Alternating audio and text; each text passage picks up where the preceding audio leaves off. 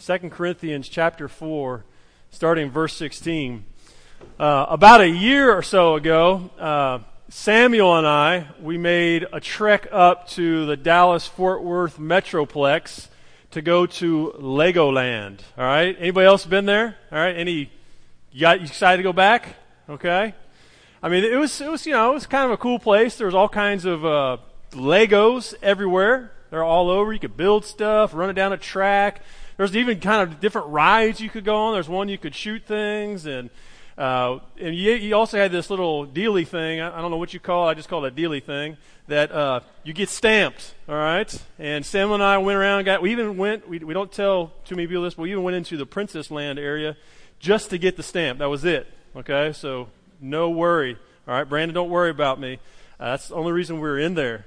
But there was one part that Samuel thought was pretty awesome, and there was this part where you could go and you could see a 3D movie.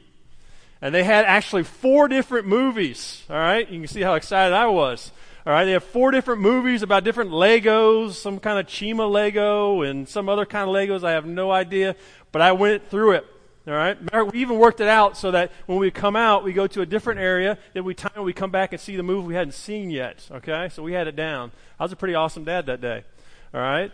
And so, but as we went in each time, as you go into a 3D movie theater, they give you glasses. Okay. And these glasses so you can see when you're in there. Well, what's the temptation though? Every time you go see a 3D movie, what do you want to do? Come on. You want to take the glasses off, don't you? And you take them off and you look, and it doesn't matter how hard you squint and you turn and twist, it still looks all distorted, all right? It doesn't look right. And then, so I tried that and see how it went, and then I had to put the glasses back on, and when I put the 3D glasses back on, then I could see what a Chima was, all right? And I could begin to see clearly of what the story was being told. I tell you this illustration because I believe that God has given us 3D glasses that come when we put our faith and trust in the person and work of Christ. And as we trust in His Word, He gives us 3D glasses so that as we live here on this earth, in this world that is distorted with afflictions and sufferings, they're 3D glasses that give us a divine framework to truly, really see the picture that's going on. And I don't know about you, but it's a temptation in my life when I'm in the midst of walking through this world and through the difficulties of this world, I kind of tend to want to take those glasses off. And when I do that, when I take those divine framework glasses off, ones of faith in God and His Word, things begin to get distorted and the afflictions and the suffering seem to overwhelm. But it's in those times I've got to be reminded to put the divine framework back on. In our passage today that we're going to look at, the Apostle Paul lays out for us a divine framework through which we can look through not just at the temporal things, but that we also, as we look at the temporal, we also begin to see the eternal as well. It's the perspective that can enable us, empower us to persevere through suffering. It's the kind of divine framework that believers for thousands of years have looked through so that they might endure the persecution and the martyrdom that happens to those who have put their faith in Christ. It's the kind of divine framework that those in Nigeria and China and Sudan and North Korea and other places, it's that kind of divine framework that has enabled them to be able to persevere for the cause of Christ and live for Christ. It's also the same kind of divine framework that any of us need when we face suffering and affliction. It's the kind of the glasses that we need to wear when those who are experiencing chronic illness and pain. It's the kind of glasses that need to be worn when a woman I know who is losing her eyesight continues to press on for the cause of Christ. It's the kind of framework and glasses that an individual that I know with MS that continues to persevere and to live for Christ in the midst of the affliction that they're facing. It's the kind of glasses and framework that one who is battling against the effects of cancer continue to go on and can use their cancer even for the glory of God because they wear these divine frameworks. It's the kind of glasses and framework that a woman who is confined to bed for the rest of her life can continue to live for Christ even though in her confinement because she's looking at things differently.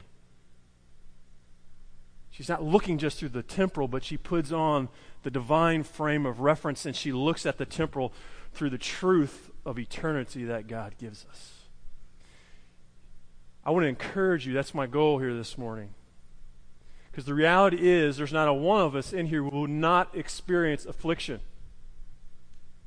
It will come. Death will come. Loved ones will die.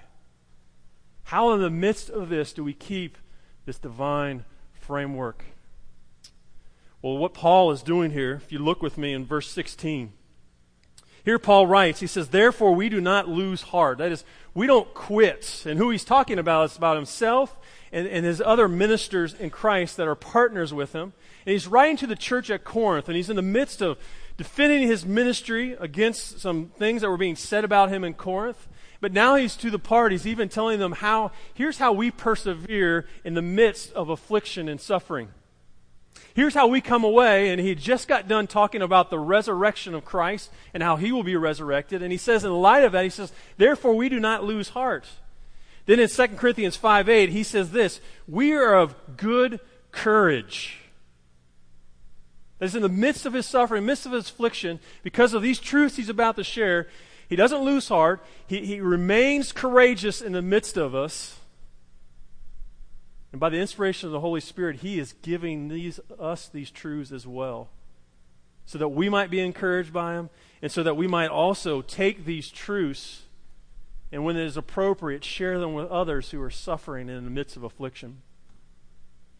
I remember not long ago, one of the stalwarts of faith in our church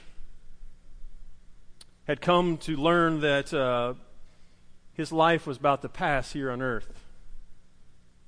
He was about to leave earth here, and he was about to go into heaven. He was one of the stalwarts in the faith. You didn't hear much from him, but he was the guy behind the scenes. He used to wander the halls out here, keeping an eye on our children and making sure that they're staying safe. And I remember going to his hospital bed. He was there with his wife, and as I was there to encourage him, and so I opened up this very chapter here in 2 Corinthians 5, and I began to read this to him. But as I read it, as I looked at him, he's quoting it back to me. Here I am reading it, and he's quoting it with me. See, he had his glasses on. He was grounded. There, even in his death, I'm encouraging him, but he's encouraging me. So we need these truths. We need to be anchored in these truths as we go forward in life. So what are these truths? Well, look at the first one with me. I want to suggest the first one as we persevere through affliction is knowing God is still working in us, even in the midst of affliction. Look how Paul starts there. He says, therefore we do not lose heart, but though our outer man is decaying, that is, though the outer body is decaying, as it's falling apart, it's breaking down. I mean, any of us over 40 realize that now? I mean, what happens over time is, as much as we lift weights and do all those other things, over time your shoulders begin to stoop a little bit more. Your hair begins to turn gray, even when you try to tell the hairdresser to cut the gray out. I'm beyond that point, can't do it anymore. And slowly our bodies and our wears out, and this wonderful, youthful appearance begins to fade. In fact, some of you were in here, and some of that you are younger, even some of you young marrieds, this is going to be hard for you to grasp some of this. You're so young and viral. Just, here's what I want you to do, all right? If you're in here and you're like that, what I want you to do is take notes, okay? Because I guarantee you there will become a day when you're going to pull those notes out of your pocket and say, man, I need these. Because it will come. Amen? It will. So what is it he gives here? So look what he's saying here. He says, so he is experiencing this outer decay. And something you got to know about Paul is that his outer decay was accelerated. because of the ministry that he did for Christ, his travels all over and missionary journeys, not only from illness and sleeplessness and lack of food, but he also knew what it meant to be beat. He knew what it meant to be stoned by rocks thrown at him. He knew what it meant to be imprisonment, and this took a toll on his body. In fact, the temptation is when we bring these truths or share these truths that of Paul, we say, well, no wonder he can say these things. No wonder he can be encouraged because he's the Apostle Paul. Let me tell you something. He may have been an apostle, he may be a sent one, but he was just as human as you and I are. Matter of fact, in 2 Corinthians chapter 1, verse 8, he says this, "For we do not want you to be unaware, brethren, of our affliction, which came to us in Asia, that we were burdened excessively beyond our strength, so that we despaired even of life." The Apostle Paul despaired of life. He suffered. So he knew he had experienced these truths that he's sharing with us. Now he goes on, he says, "The outer man is decaying, yet our inner man is being renewed day by day." It is the inner man, that is our soul, that when through new birth in Christ, we have been made new creatures in Christ. That is being renewed. Now, I want to show you something grammatically. When we look at this phrase, being renewed, it's what grammarians call a present passive. And the present aspect of it lets us know that this renewing is something that goes on and on. It's not something that just happens. It's not like you just arrive and got it all together, but it's an ongoing renewal. But the passive sense of this verb, the passive voice that we call it, indicates that something or someone is working on Paul to renew him. Now we know this to be, first of all, the Holy Spirit. But I want to suggest also what God is using to renew Paul is his very sufferings and afflictions that he's experienced. I want to suggest to you that we can know that even in the midst of affliction, that we have a God who doesn't stop working in us. He actually uses that in his sovereignty to continue to change and transform us. 1 Peter 5 says this in verse 10. He says, "After you have suffered for a little while, the God of all grace, who called you to his eternal glory in Christ, will himself perfect," that is, mature, confirm, strengthen, and establish you. That is, God uses his suffering. He uses our suffering in our lives. I can't tell you how God has used affliction in my life to draw me deeper, to a deeper hunger for his truth. If it wasn't for affliction, I don't think I would have hungered as much for it. I could tell you about times when God has used affliction in my life to cut out the pride that just so loves to just rule in my life. I could tell you of the times that he has used grief to teach me what matters most in this life and in all eternity. I could tell you how he has used affliction in my life to make me a more compassionate person and a more compassionate minister. I can tell you how, and through affliction, he has taught me over and over again how to trust him. Trust me, Matt. Trust me.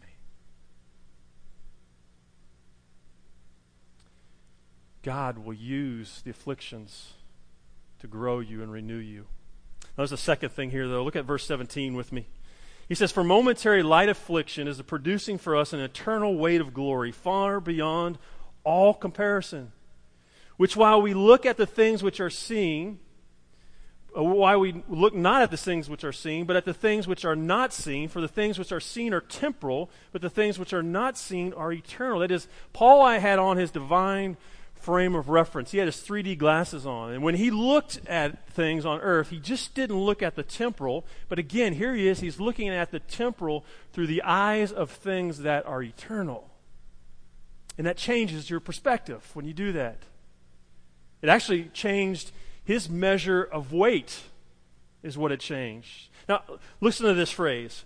He describes this, first of all, as this affliction as being momentary and light. Is he making less of it? Is he saying it doesn't hurt? No, he's not saying that at all.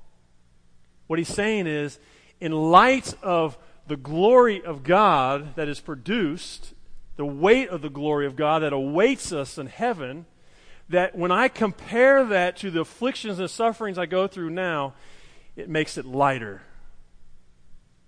It makes it momentary. It's just a part of time. relative to all eternity.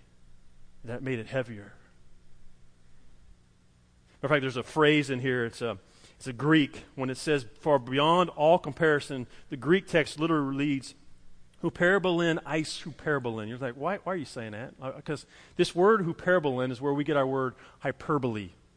And we use it in a sense that it's exaggerated. The Greek here is using it in a sense, and using this term twice like this, it means it's a double expression of the strongest emphasis. Like he's trying to really lay this home, that it's not just exaggerated, but it's beyond what we can think. He is saying, in essence, that this is beyond comparison. It's hyperbolin. It's more than you can think, and that's why it's so weighty. That's why it outweighs affliction.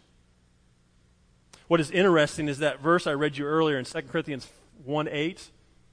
He used the same word, hyperbolin, to express the intensity of his suffering. He said his suffering was being beyond the strength. But here in this verse, he used it one time in that verse to explain his suffering, but here he uses it twice to speak of the weight of the glory that awaited him in heaven. So much more. So as Paul goes through this, he is not focusing on the temporal alone, but he's focusing on the eternal. As a father, I've been through, or I've watched 3 different births. And just to tell you how, I got a great admiration for women, all right, and the strength that they have. Matter of fact, on the 3rd one, as I was holding my wife's hand and watching her get an epidural, I turned white, and the doctor said, "Mr. Reynolds, you need to go sit down."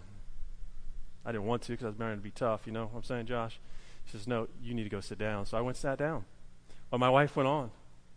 There was one man who, as he spoke to women who were having babies over the years, he kept asking them, he'd ask them this question: what helped you, or what was it that kept you to continue to choose to go through this ordeal of pregnancy and delivery and time again?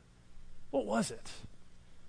And a statement that he kept hearing over and over again is this: "I made it by telling myself over and over, it will be worth it in the end. It will be worth it in the end." In many ways, that's what Paul is saying here.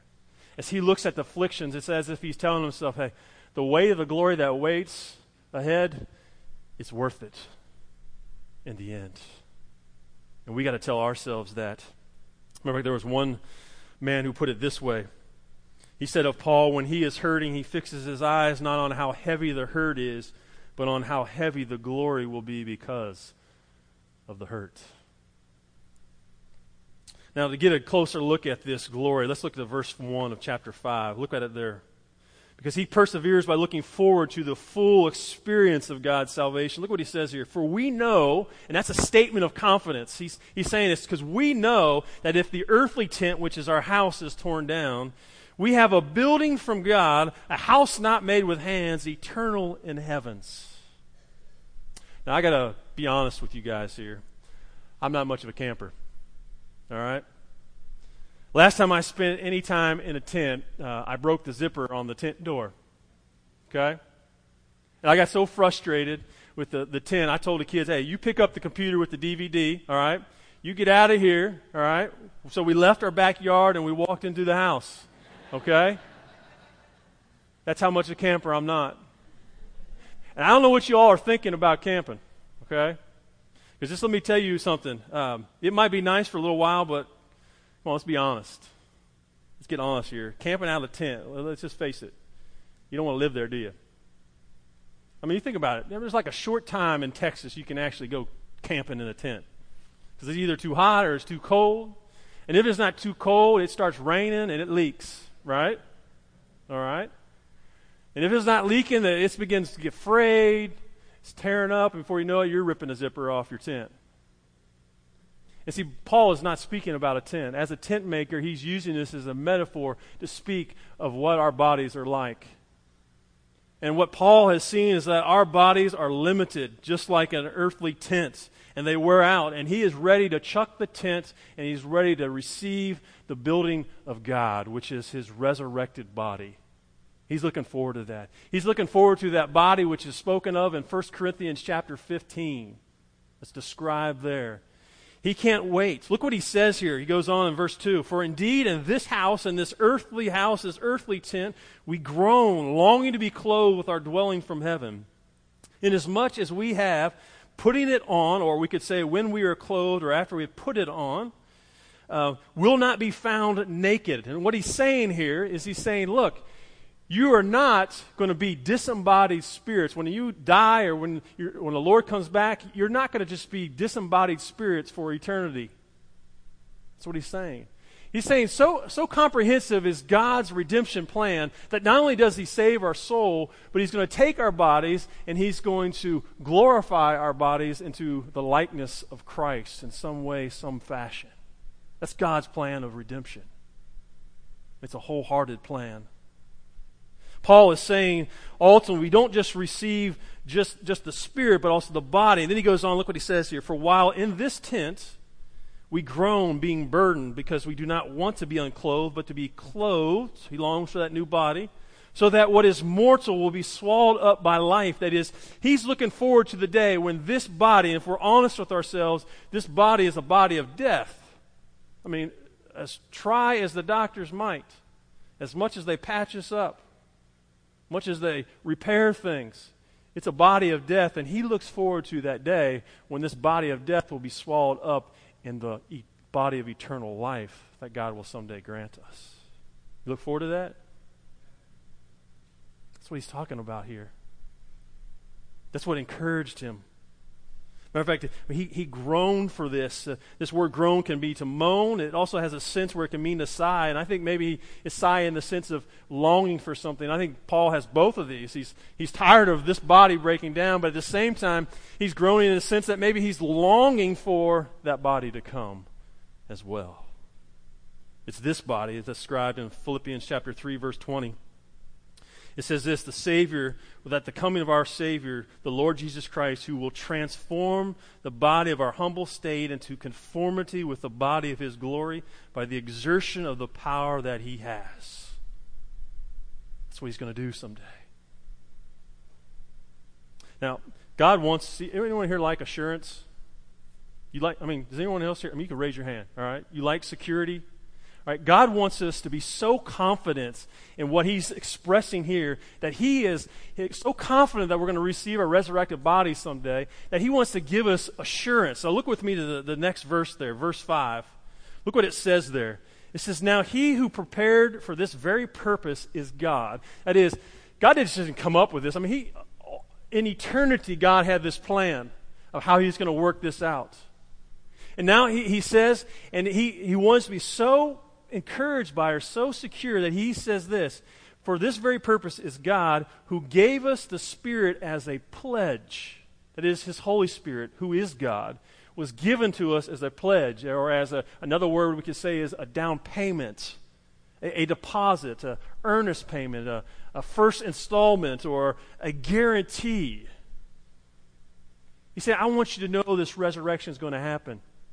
And as a down payment on that, I'm putting my Holy Spirit within you so that you can be assured. You say, well, Matt, how does that assure me?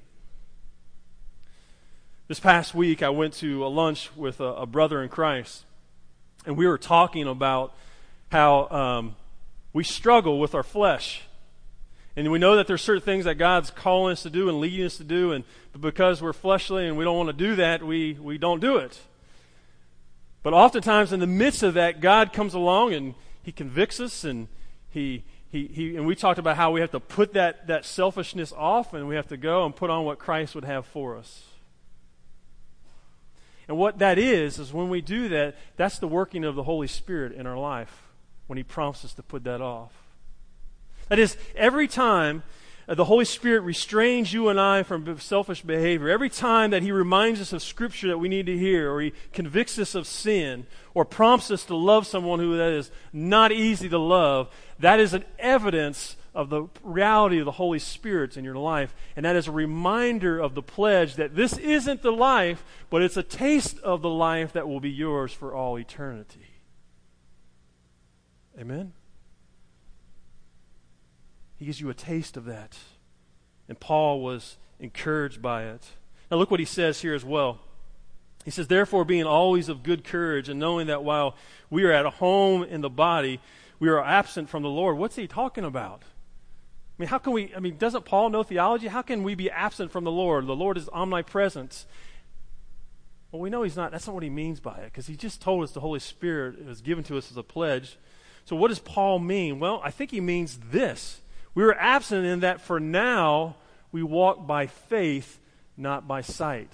That is, for now, we don't hear the voice of the Lord. We don't see him. We don't touch him. We don't come face to face with him. But there will be a day when we die or he comes back and gets us that we will. And so we are absent from the Lord in that sense. In the meantime, we trust him and we walk by faith in his promises and his truth. Look what he goes on to say. He still longs and looks forward to that. He says in verse 8, we are of good courage, I say, and prefer rather to be absent from the body and to be at home with the Lord. Here's what I think Paul is saying. Earlier, I think Paul was looking at it this way. I think Paul was looking, he says, Lord, I'm so tired of living in this body that I want you to come back now, gather up your believers, and give me a new body now. Okay? Now what I think he's saying here in verse 8, well, if that doesn't happen according to how I want it to happen, I'm still good to be gone from this world and present with you. I'll look forward to that, and I'll wait for that body later. I think that's what he's saying here, that he's longing for that body. I can't tell you how much a comfort that is to me at the death of my father about 10 years ago. I remember 10 years ago when we had to actually give the okay for them to pull the tubes out, to take the life support off. As we read in Scripture and as we prayed over my father and sang songs, we eventually watched the life. You can actually see it, just the life leave his body. And I can't tell you how much this Scripture here was like a balm to the soul of mine. How it comforts me to know that though my father's life went out of him here, he was present with the Lord. And those are the kind of truths that you and I have to hang on to. Our loved ones are going to die. And if they are in the Lord, we have this kind of comfort and truth. And you have that kind of comfort and truth when you face death.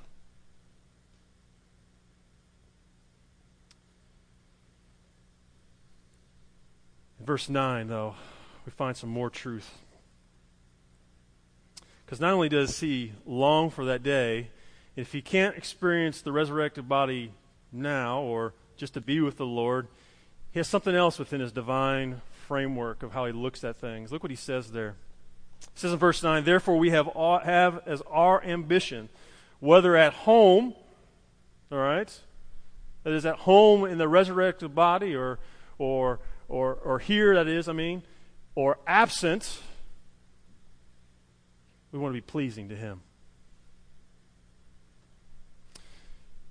About 18 years ago, I had a major eye infection. It was so bad, there was fear that I was going to lose the cornea of my eye. And so my mom, being the prayer warrior she is, she went into action. She was enlisting all kinds of people to be praying for me. People I had no clue who they were, and they're out there praying.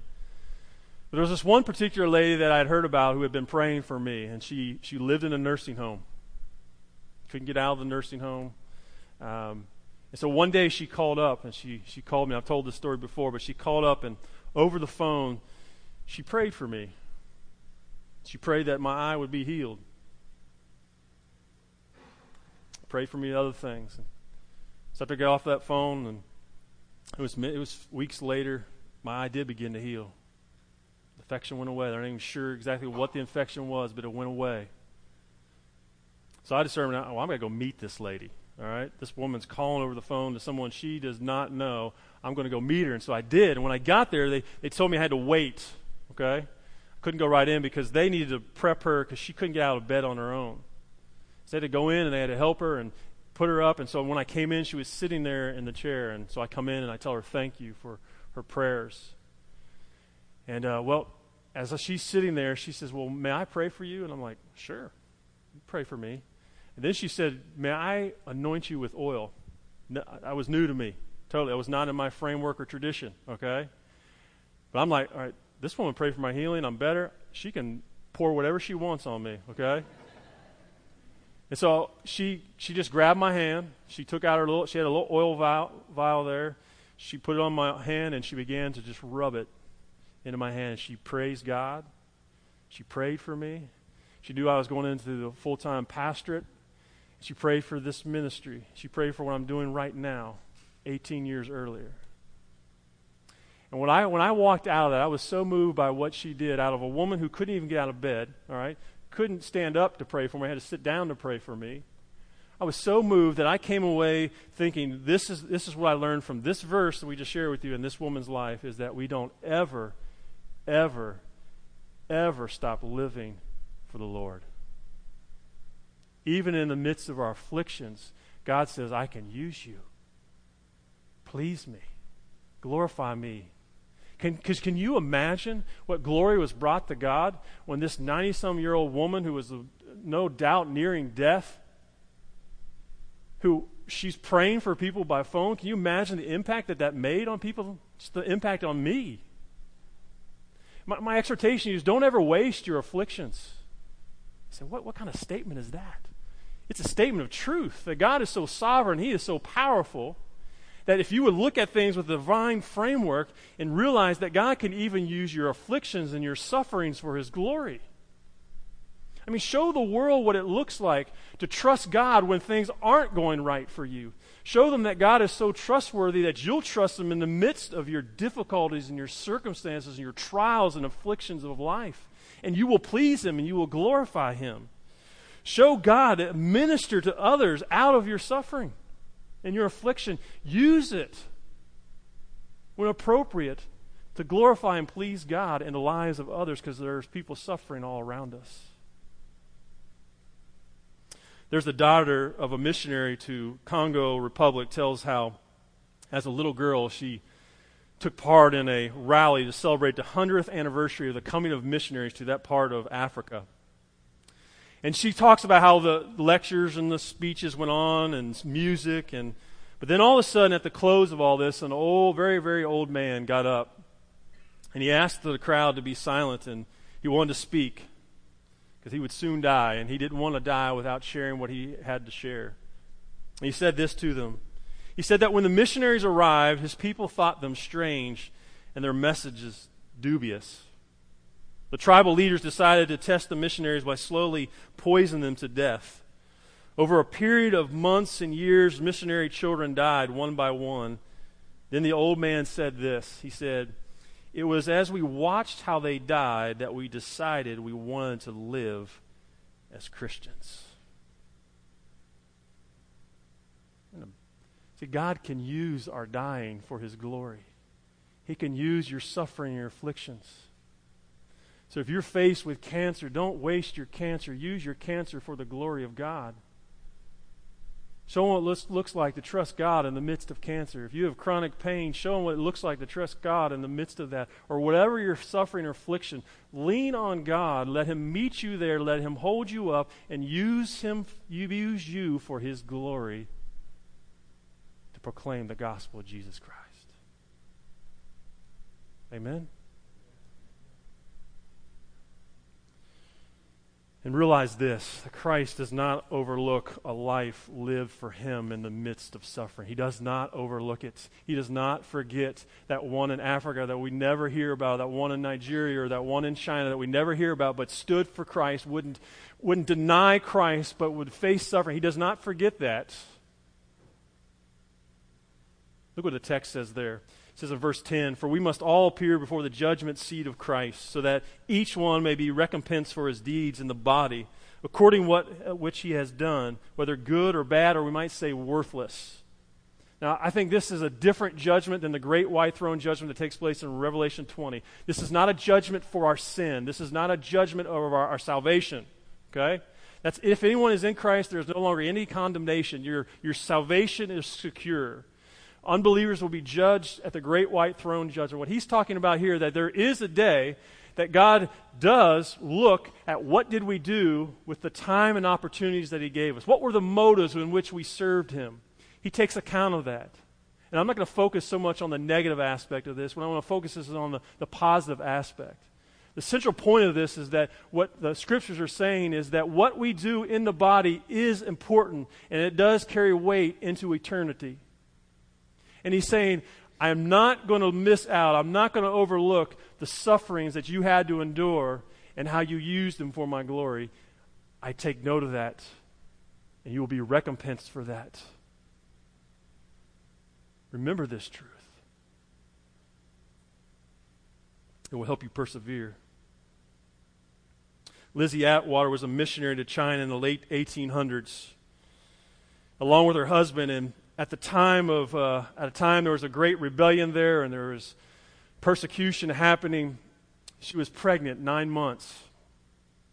She couldn't sleep, and she got up and she wrote a letter because she knew she was facing death as a missionary. And here's what she wrote to her family, and I'm going to read it to you. It says, "Dear ones, I long for the sight of your dear faces, but I fear we shall not meet on earth. I'm preparing for the end very quietly and calmly. The Lord is wonderfully near, and he will not fail me. I was always restless and excited while there seemed a chance at life. But God has taken away that feeling, and now I just pray for grace to meet the terrible end bravely. The pain will soon be over, and oh, the sweetness of the welcome above. My little baby will go with me. I think God will give it to me in heaven. And my dear mother will be so glad to see us. I cannot imagine the Savior's welcome. Oh, that will compensate for all these days of suspense. Dear ones, I live near to God and cling less closely to earth." Let me read that again. Dear ones, I live near to God and cling less closely to earth. There is no other way by which we can receive that peace from God which passeth all understanding. I must keep calm and still these hours. I do not regret coming to China, but I am sorry I have done so little. My married life, 2 precious years, have been so very full of happiness. We will die together, my dear husband and I. I used to dread separation. If we escape now, it will be a miracle. I send my love to you all and the dear friends who remember me. How could someone write a letter like that? How could someone who's facing imminent death? And I believe the answer is because she could see things as they really are. Because she had a divine reference to where she not looked just at the temporal. I'm not saying don't look at it, but as she looked at the temporal, she saw it through the lenses of all eternity. And my exhortation to you, brothers and sisters in Christ, is that when you face affliction, and you will, that you might persevere with that because you're looking to faith in the promises of eternity and God's presence in your life now. Dear God, we come and we praise you. We praise you that, Lord, you are not afraid to tackle difficult situations. Lord, you do not avoid the difficulties and the struggles and the pains of life. You don't do it. You go right after it. And you give us truth in the midst of it. And you give us truth, Lord, to which if we will trust in you and rest in you, Lord, you will help us persevere through the difficulties of this life. Lord, my prayer is for those who do not know Christ. Lord, may they come to a realization that if they do not put their faith and trust in Christ for the forgiveness of sins and in Him alone, there is no hope beyond this life here. There's just eternity in hell. So, Lord, I pray they might come to a place of repentance and faith in the person and work of Jesus Christ. And, Lord, I pray for my brothers and sisters in Christ, Lord, that we will take these fundamental truths and we will look at the lenses of these truths in all that we do in life. And may we live lives that bring glory and honor to you. It's in Jesus' name we pray. Amen.